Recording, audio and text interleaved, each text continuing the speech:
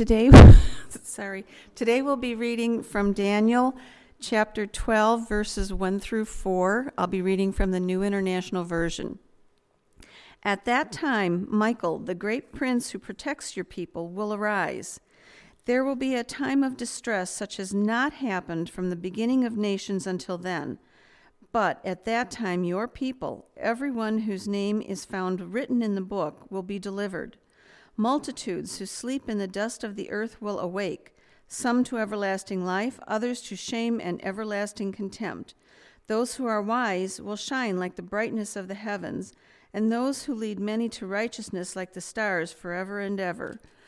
But you, Daniel, close up and seal the words of the scroll until the time of the end. Many will go here and there to increase knowledge. Thank you. You may be seated.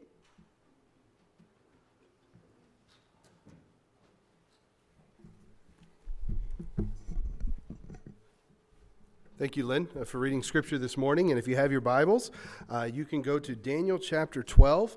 And also, you can put a bookmark or a finger. We're going to go also over to Matthew 24. Matthew 24, as well as Daniel chapter 12.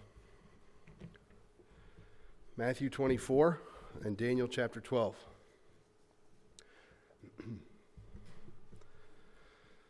In November of 2004, so 15 years ago, Cheyenne and I celebrated our very first Thanksgiving together as a married couple, and we didn't have family over, we didn't have anybody, it was just the two of us. It was our first one, the little intimate dinner, a little meal, and we were both teaching at the time, so we were actually really resting up because we knew the holiday season was getting ready to kick off, and all of you teachers know what that's like with kids. So we didn't do any Black Friday shopping. We didn't actually on that Friday, or maybe it was Saturday, I don't remember. We spent the day together. We didn't go anywhere, but we decided to watch some movies that I had never seen. So we decided to watch them. It was actually 3 movies, and we watched them back to back to back. It was like 11 hours of movies. It was the Lord of the Rings trilogy. If you don't know anything about it, I'm sure, it's so popular. This epic journey of 2 hobbits who are taking the Ring of Power up Mount Doom in Mordor to catch. It's very nerdy, okay? I'm sorry. But it's going to throw it in the volcano. Evil's going to be vanquished. And I was just absorbed in these movies. I'm like, whoa, because I had never seen them. And I have a very sheltered life. So I'm watching these things, and I'm just like glued to the television because I don't even remember ever reading the books. I know I'm not very cultural, whatever. So I'm just glued into this battle after battle, and I don't want to give away too many spoilers, but it gets pretty bad along the way, okay? There are these Nazguls riding these beasts, and I'm just like, what is going on? Orcs and monsters and people and elves and dwarves and hobbits and all of this, and it's all very epic, and I'm certain many of you have seen them or you've read the books. The struggles get worse and worse. They reach a point in the final battle where the heroes, you have Aragorn and Gimli and Legolas, and they're surrounded. They go fight this final, and they're surrounded by this army of evil, and they're making their final stand. Like, this is it. And there's this fight. And even though you're looking at it, you're like, there's no way they're going to overcome all of this. It's just hopeless. And they win. And you're like, whoa, how did they win? And actually, they win not because of their own strength. They didn't win because of their heroic efforts. It's because of something else that happened behind the scenes that they probably didn't really know at the time. Because miles away on Mount Doom, that's where Sam and Frodo are. In this climactic scene, the ring is finally destroyed into the lava, and evil is vanquished, and all of a sudden the ground just opens up around that army of heroes, and all the evil is just gone. All of a sudden the massive army is destroyed. And so in the story, when the evil was at its highest point, the days were darkest, the heroes triumphed. Now, I know nerd, okay, fantasy. But I think that's a theme that when you look at, even in the world today, that humans are wired to resonate with this. I think through different storylines of different movies and books that realize this same type of event that happens in our novels and our storylines with superheroes. I'm a superhero fan, so I'm watching Endgame and I'm seeing the part where the armies are just all overwhelmed by the evil of the bad guys, and there's just one Captain America. Okay, I'm sorry, I'm a hero fan. He's standing there by himself, and I'm like, yes. That's it. He's the last one, and then the evil's going to win. And then all of a sudden, they come in, and the heroes win. We're all wired with this. We love the stories of good triumphing over evil, no matter how bad evil gets. The Bible's no different. And the thing about what's different is that Frodo and Sam, it's all fantasy stories, or Captain America, it's all some fun stories. But this is true. This is the Word of God. And we have the same thing, the idea that the hero, Jesus Christ, God, is going to win. It's not if he's going to win. The truth of the matter is when he's going to win. See, we love the stories in the Bible that show this same idea. We love David and Goliath, right? There's no way David's going to beat this guy. This guy's like huge, and David's this little boy. Or we love Moses standing against Pharaoh. Moses, this shepherd, this lost guy, and he's got a staff, and Pharaoh's got the whole armies of Egypt. We love stories like Shadrach, Meshach, and Abednego. We love Daniel facing the lion's den. There's all these stories throughout the Bible and down through history of true people making true stands against true evil. And so they resonate with us. Because somewhere in us there's this desire that or longing that right is going to win. And I think that the big question that comes into each one of us when we're reading these stories or watching these events is we kind of put ourselves in those people's shoes and we think, what would I do? What would I do? What will I do when evil stares me down? When the darkness overshadows me? What will I do when trials and suffering come? What will I do on that day of evil? Will I lose hope and run away? Will I say it's not worth it? Or will I stand and I trust that God is working behind the scenes, that he is doing things in his time? And see, that's the major question, that what are we going to do in days of evil? And I hope that you'll look to Jesus, not Daniel, not David, not Moses, but I will hope that we look to Jesus, what Jesus did on the day when he stood against evil, when he took the punishment for sin, and he said, not my will, but your will be done. And he stood. And I hope that you'll look to him. And this morning, I want to see a little bit of this here in this final chapter of Daniel chapter number 12. Let's begin with a word of prayer. Father, I thank you for your message of truth. Lord, from cover to cover, this book contains the gospel, contains the instructions for life. And Lord, as we see Old Testament examples, New Testament examples of time and time again, of you stepping in to rescue your people. Lord, we live in a day that is becoming darker, a day that is becoming more hostile. God, I pray that we would live with hope. Encourage us today. It is in your precious name we pray. Amen. Okay, so we're here in Daniel chapter 12. We need to take a moment and remind ourselves of what's going on because this is the final chapter. As a matter of fact, the first verse of chapter 12 says, at that time. And if you notice, it's in quotation marks to show you that the same person is talking from the previous chapter. So I want to go back just for a second and show you chapters 10, 11, and 12. This is the final section of the book of Daniel. He's had the events of 1 through 6. He's had the vision in 7, the vision in 8, the prayer in 9. And now we have this last vision in chapters 10, 11, and 12. Chapter 10 gave us the introduction. Chapter 11 gave us the vision itself. And then chapter 12 here kind of gives us a summary and a conclusion of everything else. So Daniel chapter 10, verse 1 kind of sets the setting of what's going on.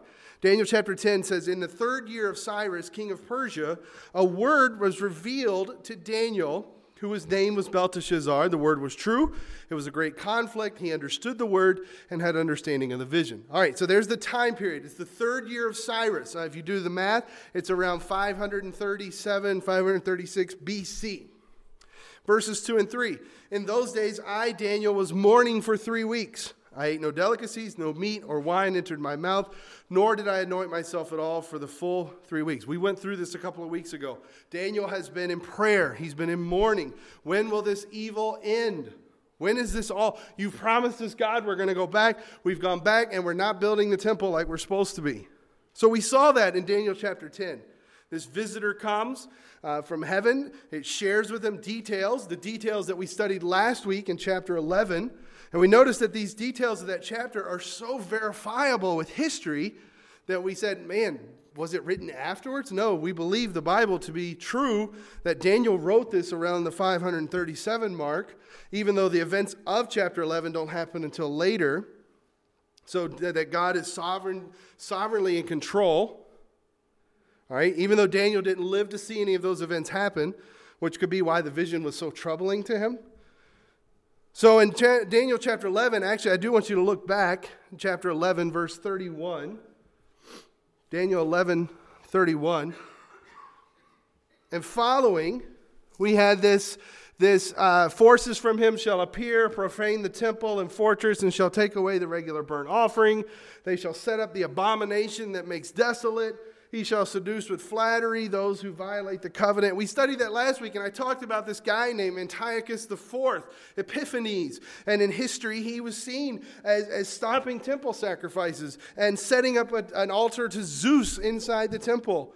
And he fits the description here very well. And there was this ongoing persecution that was just horrible for the Jews. We talked all about that last week. Now, put your finger here in Daniel 12, and I want you to go over to Matthew 24. Matthew 24. We mentioned before, Daniel is a prophetic book. And being a prophetic book, he's talking about things yet to come. And often through those, we were looking at it from this side, looking back, saying historically, those are the things that happen. But let me show you some words of Jesus in Matthew 24 that kind of actually do a little thing with that chapter in Daniel. Matthew 24, verse 3. And as he sat on the Mount of Olives, the disciples came to him privately, and I think that's important, saying, tell us, when will these things be? And what will be the sign of your coming and of the end of the age? Okay, so the disciples are with Jesus, and they want to know tell us when you're going to come at the end. When is all this end? When is all this evil going to go away? And Jesus answered them, see that no one leads you astray. For many will come in my name, saying, I am the Christ, and they will lead many astray. Kind of ties in with Antiochus IV. He said he was Epiphanes. He was God in human form. That fits right there. But Jesus is talking about the end times. He says, and you will hear of wars and rumors of wars. See that you're not alarmed, for this must take place, but the end is not yet. Oh, there's wars. Do you understand that there's not a 15-year period of any modern history that there hasn't been wars? Like, that's just a common thing. There's wars, rumors of wars. So this is a private conversation. Jesus is saying, hey, this is what's going to happen in preparation for me to come back. And because the disciples are like, when are you coming back? Skip down to verse 9. Verse 9, then they will deliver you up to tribulation and put you to death, and you will be hated by all nations for my name's sake. And then many will fall away and betray one another and hate one another, and many false prophets will arise and lead many astray. Basically, Jesus is saying, hey, it's going to get bad. Specifically, the disciples all died martyrs' deaths, but I think he's talking more specifically to the church age, saying, hey, you're going to go through tribulation. You're going to be persecuted. It's going to get very bad at the end. Now look at verse 15. So when you see there's the words again, abomination of desolation, spoken of by the prophet Daniel, standing in the holy place, then Matthew says, let the reader understand. Then let those who are in Judea flee to the mountains. Let the one who is on the housetop not go down to take what is in his house. And let the one who is in the field not turn back to take his cloak. This is interesting because Jesus is speaking to people, the disciples. Now, put yourself in the time period. He's speaking to people who've already gone through or who already know about the horrible persecution of Antiochus IV. Who already know that he set up all of those things. And Jesus says, the abomination of desolation, when that happens, hasn't happened yet. He's saying that there's another one. Seems to suggest some sort of future event after the time of the Gospels. And I find it interesting that Matthew puts this little phrase, let the reader understand. Whoever's reading this, understand that there's going to be another one. Now, go down to verse 21. For then there will be great tribulation, such has not been from the beginning of the world until now. No, and never will be. And in those days, and if those days had not been cut short, no human being would be saved. And I don't think this means saved in salvation. I think it means no one will be left alive after it. Skip all the way down to verse 41. What's the end of this? Verse 41. Therefore, Matthew 24, verse 41. Therefore, stay awake, for you do not know. Verse 42, I'm sorry. Stay awake, for you do not know on what day your Lord is coming.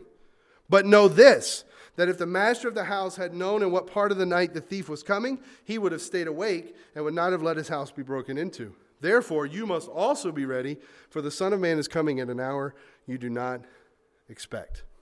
Now, what do we do with all of this? Let me make a few statements about prophecies, okay? Because from Matthew 24, there seems to be Jesus talking to the disciples about this future tribulation, this future thing that's going to happen that ties into Daniel chapter 11.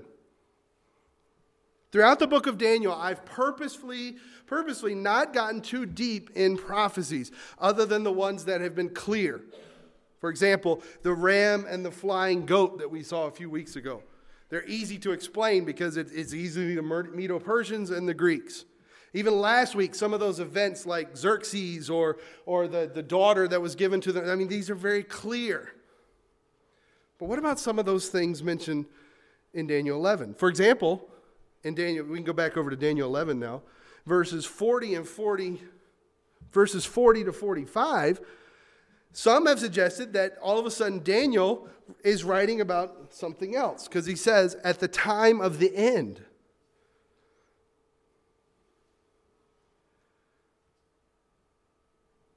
When we get to here, we see that Jesus is kind of quoting this, kind of teaching that this is still yet to come.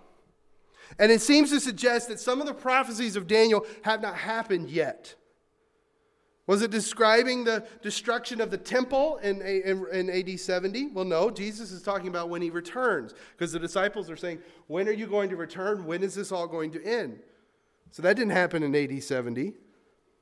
And I come back to, let me say a few things about prophecies here, okay? First of all, prophecies in the Bible are true. Okay? Always. Unless it clearly states this is a false prophet. This is I believe every word of this book. And when it tells me that Christ is coming again, I believe it 100%. That he is going to return. I believe those words. Which means that I believe that the prophecies in the Bible are true as well. I believe in a tribulation. I believe in the great tribulation at the end. I believe in a millennial reign of Christ. I believe in a great white throne judgment. I believe in a literal hell and a literal heaven. So what do you do with prophecies? Secondly, other than I believe it, whether I believe that these prophecies are interpreted one way or another should not change my response to them.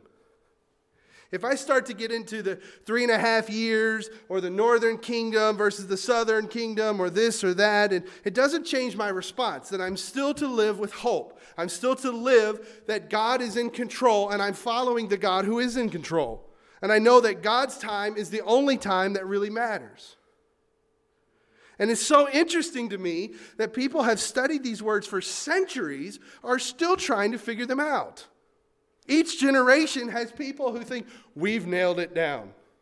It's got to be this, or it's got to be that. I even read an article last week that said that Trump pulling the troops out of Syria was the next prophetic step in the end times, and that move was starting all the events of Revelation. And then there's charts and graphs and data and all this. Which leads me back to Jesus' words. No one knows the hour. Could Jesus come back today? Yes. What? The temple's not been built yet. Doesn't matter. Can Jesus come back today? Yes. Can he come back next year? Yes. Can he come back next century? Yes. We don't know. But we do know he is coming back. So now, what do we do with this? How do we close this out? Because I think Daniel 12 is a fitting conclusion to this amazing book. And I just want to share 3 points from this chapter and kind of finish with what is our response to that. So, Daniel chapter 12 now, and you'll kind of see how all this ties together as we finish. Daniel chapter 12, verse 1. At that time shall arise Michael, the great prince. At what time? Well, you have to go back to the previous chapters, where in verse 40 he says, at the time of the end. Okay? So, that Daniel is the speaker of Daniel 11 is continuing in chapter 12. So the vision is still happening here. At that time shall arise Michael, the great prince, who has charge of your people. The first thing that I want to tell you from Daniel chapter 12, verses 1 through 4 is, we have security in the greatest troubles. We have security in the greatest trouble. In chapter 12, verse 1, there's this mention again of this guy named Michael. And it says that he shall have charge of your people, that there will be a time of trouble such as never been since there was a nation till that time. Jesus kind of quotes that in Matthew 24. And the angel that's saying the vision here says, hey, there's going to be this great tribulation. There's going to be rulers and kings and these godless systems that are going to rise up to oppose the people of God. Basically saying, hey, Daniel, things are going to get really hard. Things are going to get really bad. There's going to be times of unbearable stress, overwhelming difficulties. But what I want you to see, Daniel, is that there's going to be a deliverance. Look at keep reading in verse 1. But at that time, your people shall be delivered. That God is behind the scenes doing something. And if you read this section, you can see over and over again the word shall. This will happen, and this will happen. This shall happen, and this shall happen. Meaning, it's certain. Christian, listen, today the world is going to get worse. I'm sorry, if you came to get a good message, the message is it's getting worse. Not perhaps it's going to get worse, but it will get worse. But take heart, because it says you have help. At that time, Michael shall arise up. At the time means when it's the darkest, when the world has reached its worst. Now, who is Michael? Well, this is a reference to an angel. We mentioned him a couple of chapters ago. This angel here is mentioned that in the moment of the greatest darkness, Michael is going to rise up for the people of God. He's going to help them. This is something that you can be assured of, Christian. That at the moment of the darkest night, the moment of the greatest persecution, in the moment of the greatest weakness, there are powers of God that come underneath you and beside you, that encourage you, that keep you going, that prop you up when you need to feel the weakness. We saw this in Hebrews. Hebrews chapter 1, the writer of Hebrews says that angels, aren't they not all ministering spirits sent out to serve for the sake of those who are to inherit salvation? That God sends his angels to help you when you desperately need it.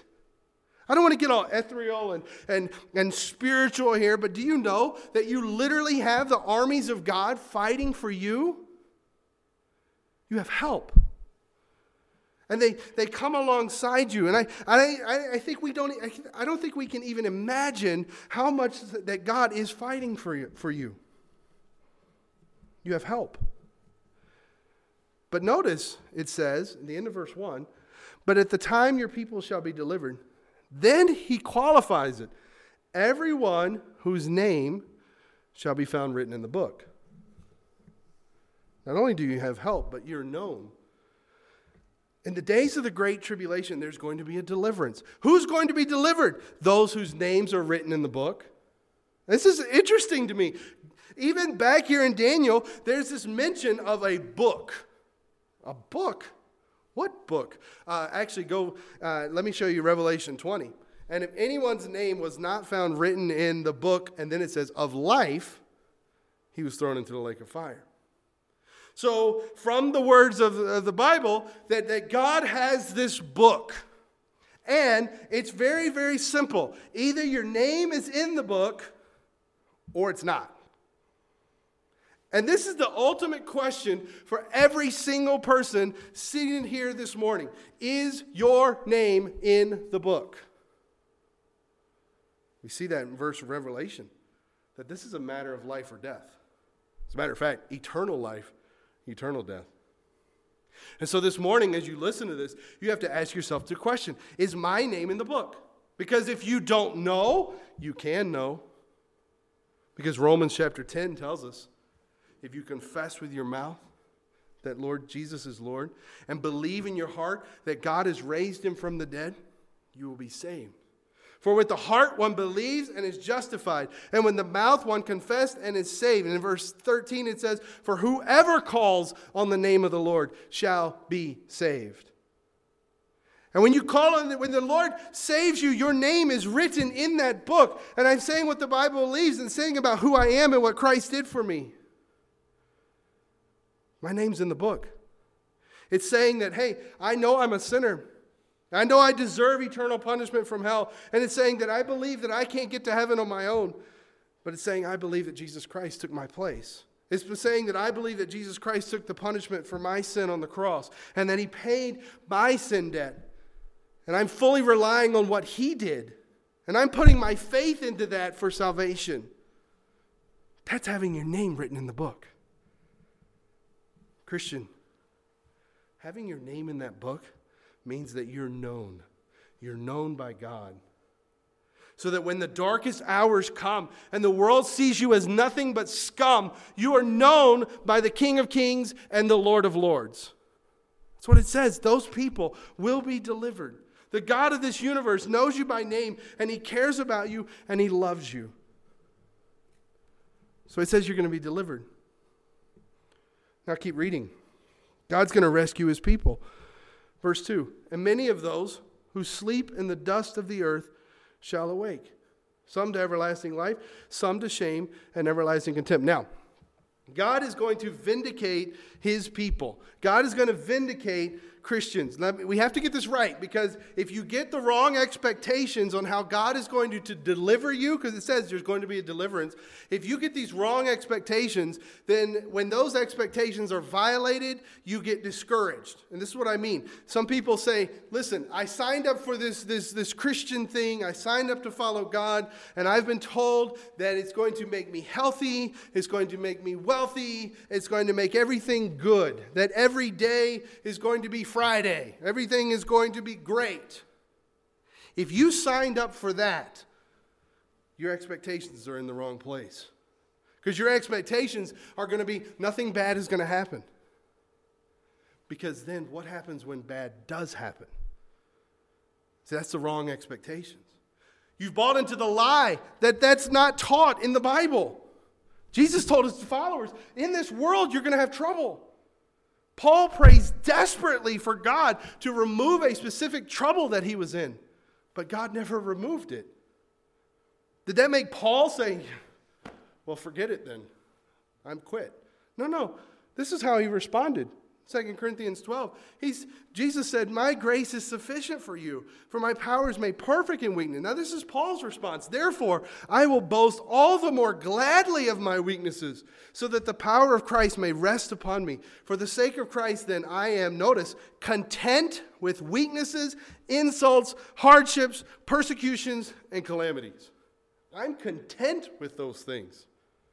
For when I am weak, then I am strong. Well, what about the verse that says, God will never give you more than you can bear? There's no verse that says that. Never, ever say that.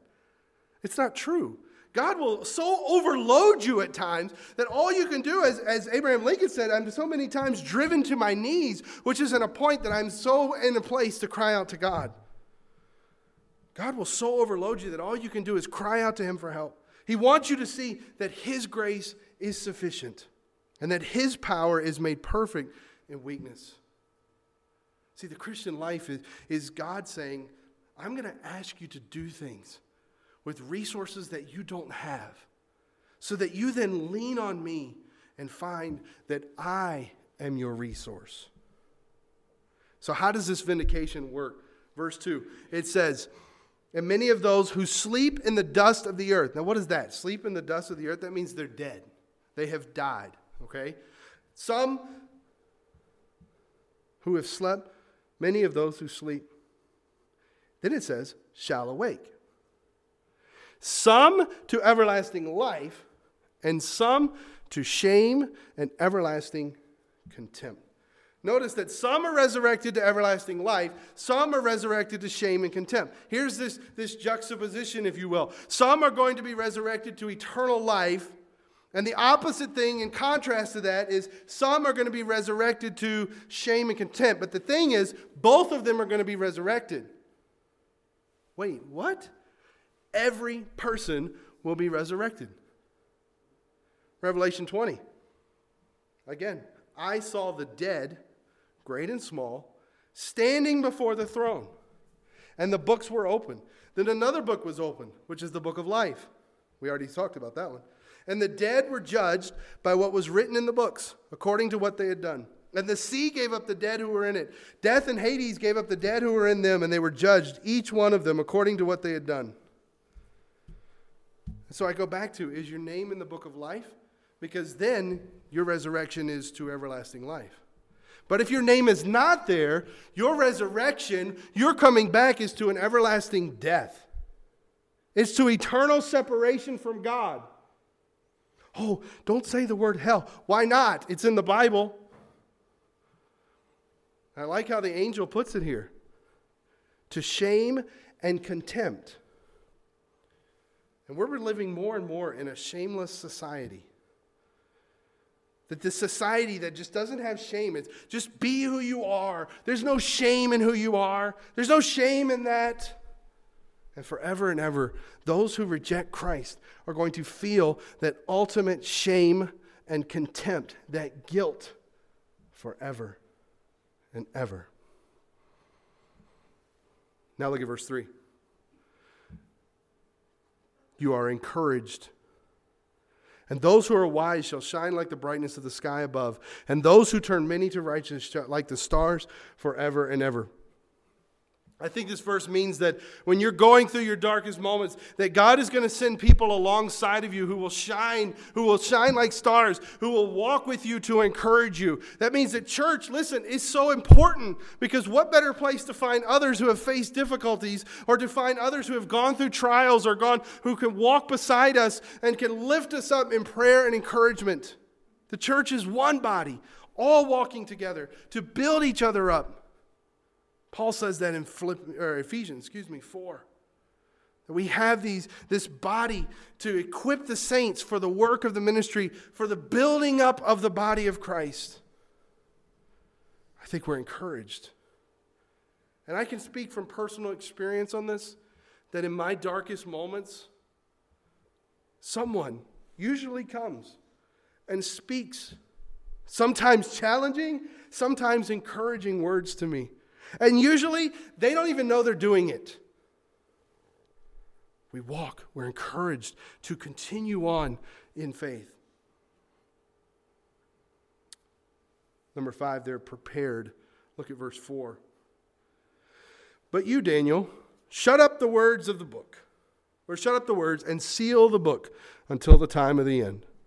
Many shall run to and fro, and knowledge shall increase. Daniel's told, shut and seal the book. I don't think that this means hide it away so that no one sees it. But I think it means that he's supposed to protect it, that he's supposed to make sure it's preserved so that the people who need it later will be able to read it. Do you think that happened? You can answer yes. It's almost 2020. What are we reading? I think Daniel did exactly what God wanted him to do. He preserved his writings. And as we heard last week, the Dead Sea Scrolls, when they found those copies of Daniel, means that Daniel was actively working with scribes to get copies sent to God's people. Hey, listen, he didn't live to see any of this fulfilled. But God was wanting to make sure that people who would face the fulfillment of those prophecies would have these words so they would be prepared for what was ahead. And I think that's so critical for us as Christians because we should be prepared. There's a great tribulation coming for this world. The last part of the verse, many shall run to and fro, and knowledge shall increase. Some have taken this verse to mean now, modern times, people running to and fro. You don't believe me? Go to the mall. I went to the mall yesterday, and I was like, oh. My wife knows I hate the mall. Because it's that most wonderful time of the year. People are pushing and shoving and hitting. It's just crazy. Oh, people are running to and fro. We're flying in airplanes. And then knowledge is increasing. Do you know how much knowledge is right here on my phone? Like I can go to Wikipedia, which is the source of all knowledge. I think that we should tie that into what is being said here. I like what one theologian, Dale Davis, and I believe his name is Ralph Dale Davis, so there you go, says this: as the Lord's people give diligent attention to this piece of Scripture, they will, especially near the end, have a clear grasp of its meaning. It is immersion that brings insight. That we have a clear understanding of Daniel chapter 8. And Daniel chapter 2, and Daniel chapter 11. We have better understanding. Why? Because we're on this side of it. That knowledge is going to continue to increase as prophecies continue to come true. Does this mean that we obsess over them? No. It just simply means that we're getting closer. We're getting closer. So we have the book of Daniel. And we study it. And there are parts that are still hard. We faithfully keep going because we have security from God. Help, encouragement. Now, the angel stops speaking at this point, and the vision of what Daniel sees continues. Look at verse 5. Then I, Daniel, looked, and behold, two others stood, one on this bank of the stream, and one on that bank of the stream. Now, what is going on? Well, go back to Daniel chapter 10, and the verses are up here. That says, on the 24th day of the first month, as I was standing on the bank of the great river, that is the Tigris, I lifted up my eyes and looked, behold, a man clothed in linen with a belt of fine gold from Uphaz around his waist. We studied this a couple weeks ago. Now it says here in Daniel 12 in verse 5 that he sees an angel on either side of the river. And this voice, perhaps one of the angels, perhaps something else, calls out to the angel that is kind of floating in the middle of the river. And says, hey, you've given us this long vision. Now, how long will the persecution be? Keep reading, verse 5. I, Daniel, looked, and behold, two others stood, one on this bank of the stream, one on that bank. And someone said to the man clothed in linen, who was above the waters of the stream, how long shall it be till the end of these wonders? And I heard the man clothed in linen, who was above the waters of the stream. He raised his right hand and his left hand toward heaven and swore by him who lives forever. Stop right there. He raised his right hand, his left hand. He swore by him who lives forever. It's interesting that at the time Scripture was being written, they didn't have typewriters, they didn't have computers, and they didn't have a way to emphasize something, like making it bold or putting it in italics, choosing a different font, okay? In order for the readers to get the attention, many times they would do something else. Maybe they would repeat something. They would repeat it 2 or 3 times. If you see something repeated in the Bible, then it means you're supposed to focus on it. Or you see something like this. An angel lifting hands to heaven and swearing by the one who lives forever. In other words, listen, what I'm about to say to you, pay really close attention to it. Because I am swearing by the one who lives forever. Okay, so how long will it last? Keep reading. Swear by the one who lives forever that it would be for a time, times, and half a time. Times, time, and half a time. There, we got it, right? Everybody know what that is? I don't know. Do you know how much ink has been spilled over the centuries by what this means? Is it talking about weeks? Is it talking about years? Is it talking about centuries? 2.5 years? 3.5 years? What is this? Now, let me say this. Our church has a doctrinal statement that holds to a pre-tribulational, pre-millennial view of the end times. Simply put, that we believe as Christians that we're going to be raptured to heaven before this tribulation period of 7 years, before the millennial reign of Christ, which is 1,000 years. That's what our church holds as its view. And the people that would hold that view would say that this is referring to 3.5 years. Okay? That at some point in halfway through that 7-year period, there's going to be something that happens that ushers in the Great Tribulation. So basically, that it's going to be bad and then it's going to be really bad. And I believe that. But let me also say this.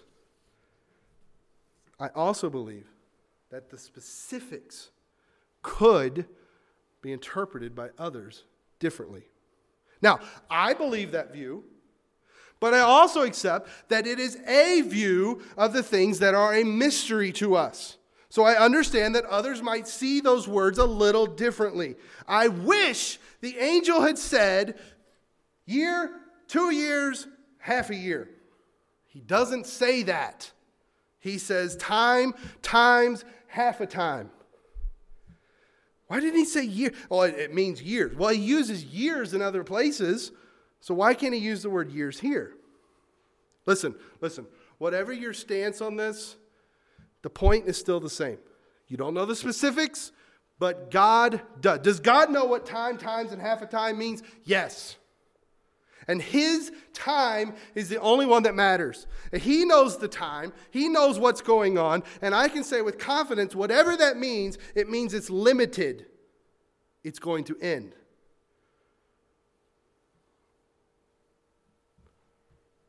It's quiet in here. Okay. Times, and half a time. But notice, keep reading. Time, times, and half a time. And that when the shattering of the power of the holy people comes to an end, all these things would be finished. This is not a popular passage. The shattering of the power of the holy people. Stuart Olyott says this: we will come to the point in history where it appears that darkness has really won the day. It will seem as if the Antichrist is going to continue forever. It will seem as if the church has been entirely obliterated, for there is no longer any sign of it. That's bleak. That's devastating. And if you look at that pragmatically, it might mean there comes a day when this building here doesn't exist as a church.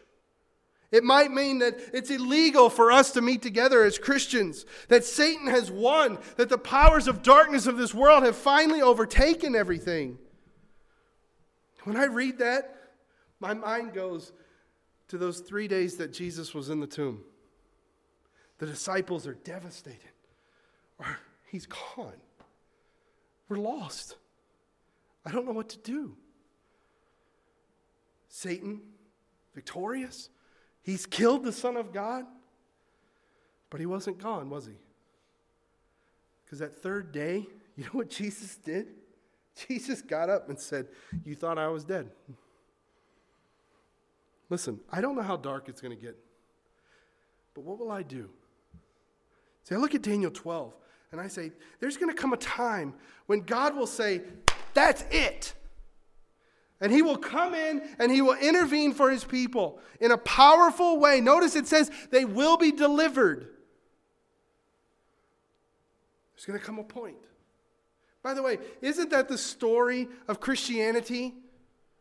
Isn't that what gives me hope now, to knowing that my God is going to come and deliver me?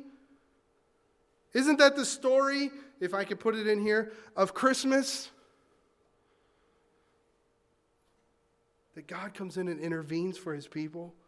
Galatians chapter 4, when the fullness of time, God sent forth his Son, born of a woman, born under the law, to redeem those that were under the law, so that we might receive adoption as sons.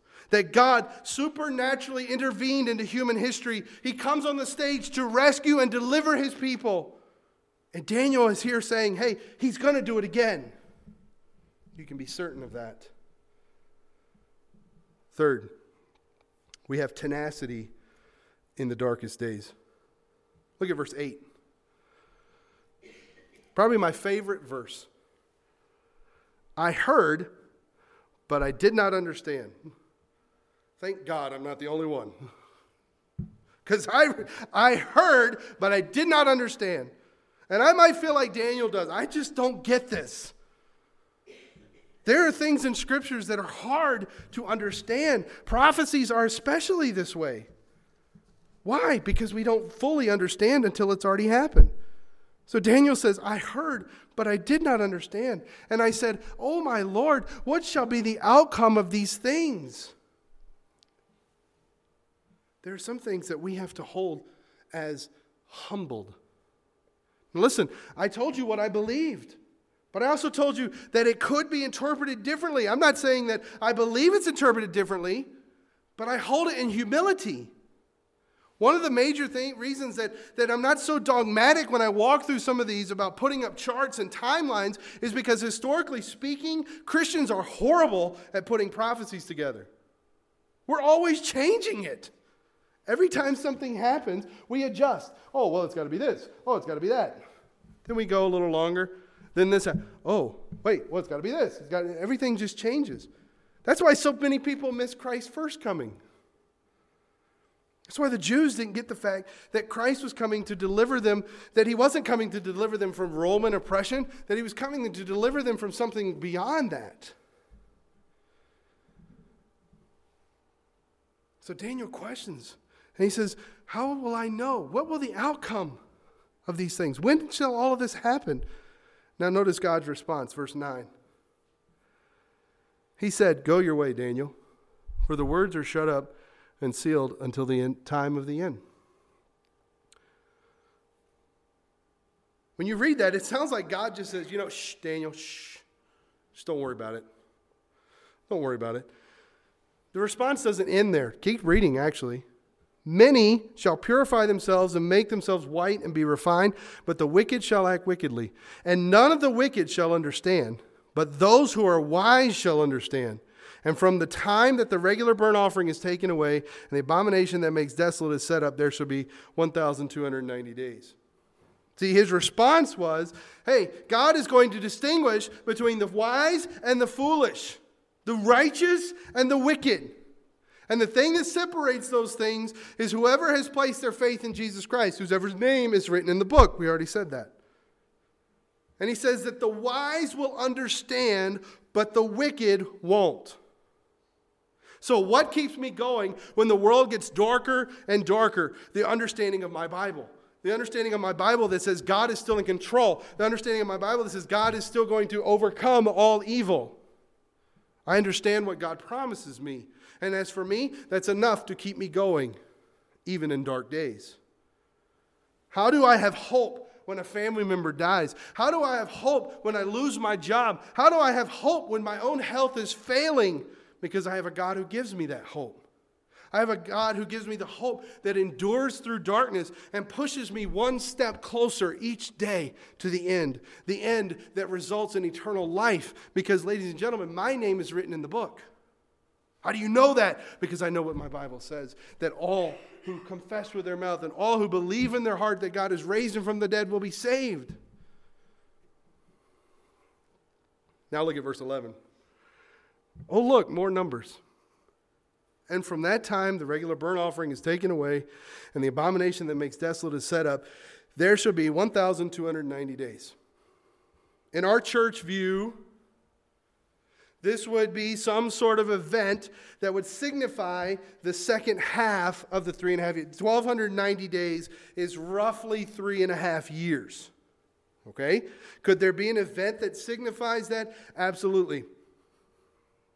I was reading one recently that talked about how, well, the temple has to be rebuilt in order for sacrifices to be reinstated, and then the abomination has to take place. And I'm thinking, well, good, 3.5 years can easily do that.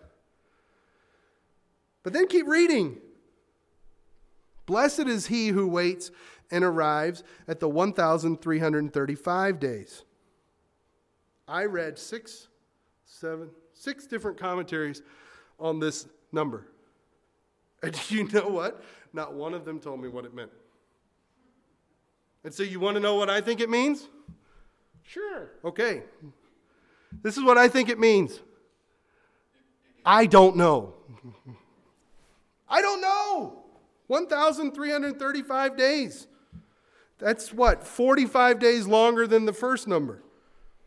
So something's going to happen a month after the other thing. Sure. I don't know. But let me go back to what I said originally. I know who does. I know who does. So I continually, humbly go to God in prayer, asking for wisdom, asking for understanding.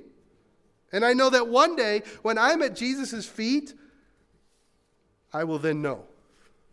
Because it'll be done. It'll be finished.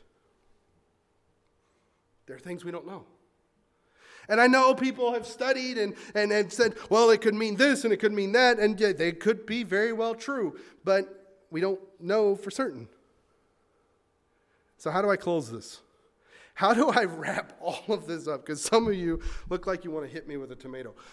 Some of you are like, I don't know what you're doing.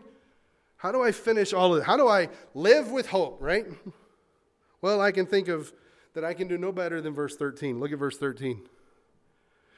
But go your way till the end. Daniel, you've seen a lot.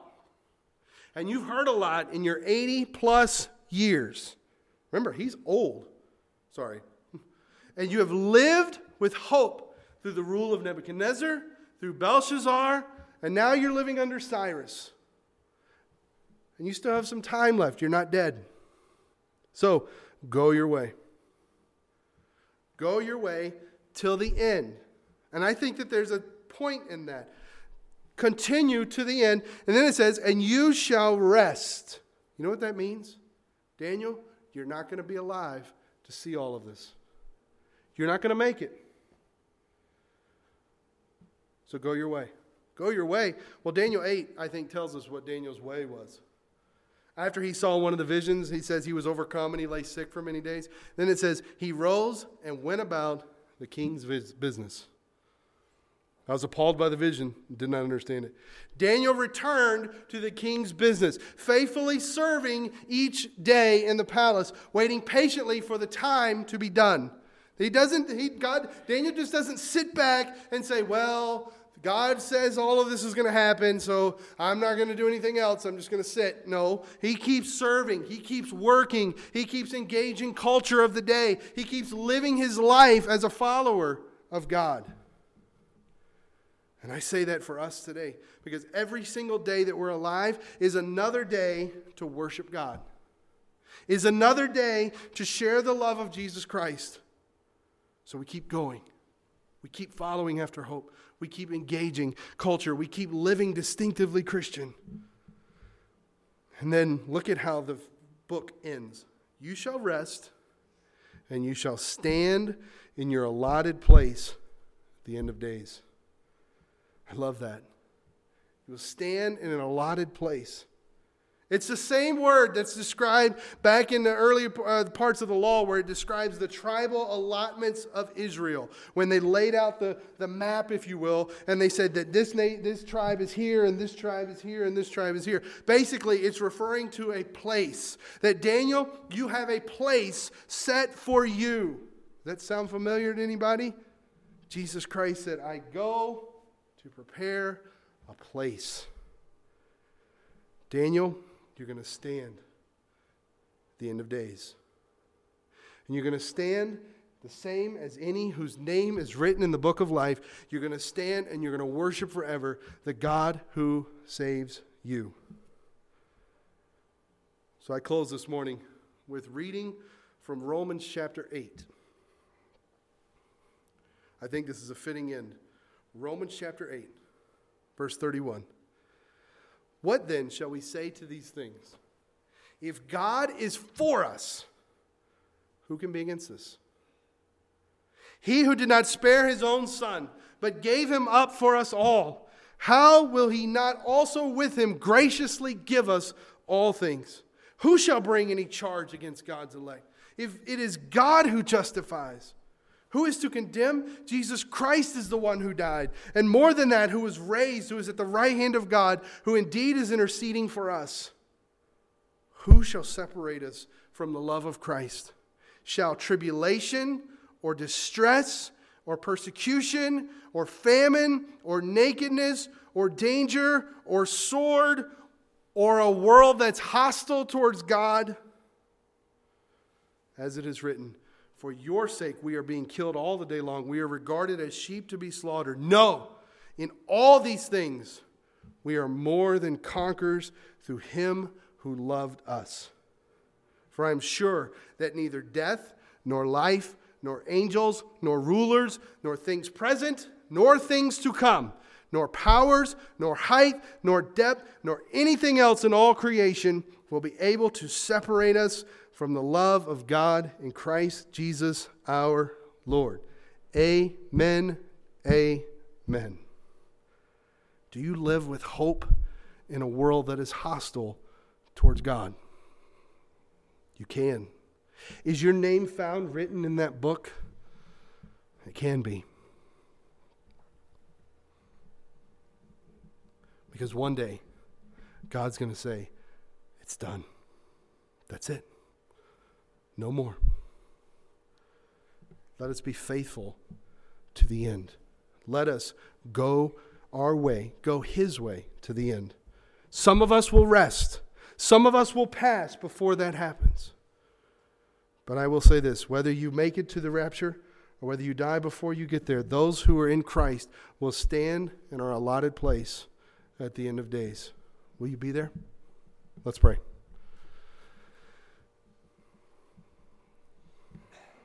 Our Father, this morning, Lord, we humbly ask you today for wisdom.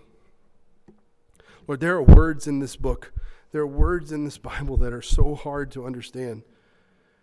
They're up for interpretation. And Lord, there have been people who have interpreted different ways. But Lord, we ask humbly that you would reveal to us exactly what we need.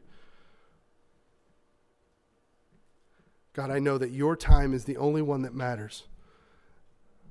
And I know, and I believe with my heart that you're coming back soon. It could be today. God, there's times I wish it was today. That I could cast aside this sin, cast aside this struggle. But if it's not today, Lord, help me to remain faithful to you. Help me to remain encouraged by others who are going along the same journey. Help me to remember that I have help in troubles. Help me to remember to be as Daniel and to go about your business.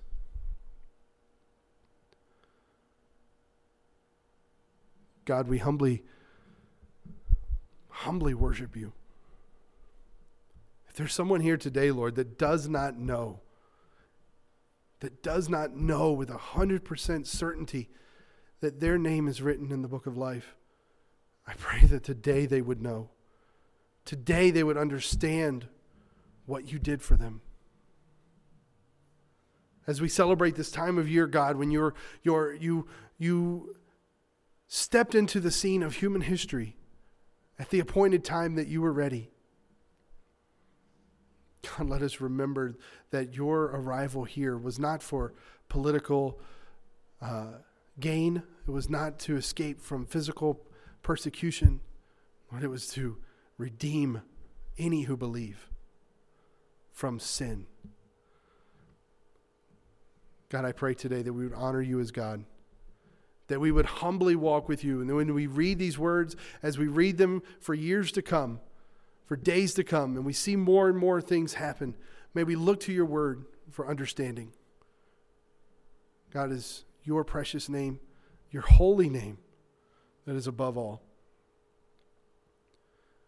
We love you and we praise you. In Christ's name we pray together. Amen.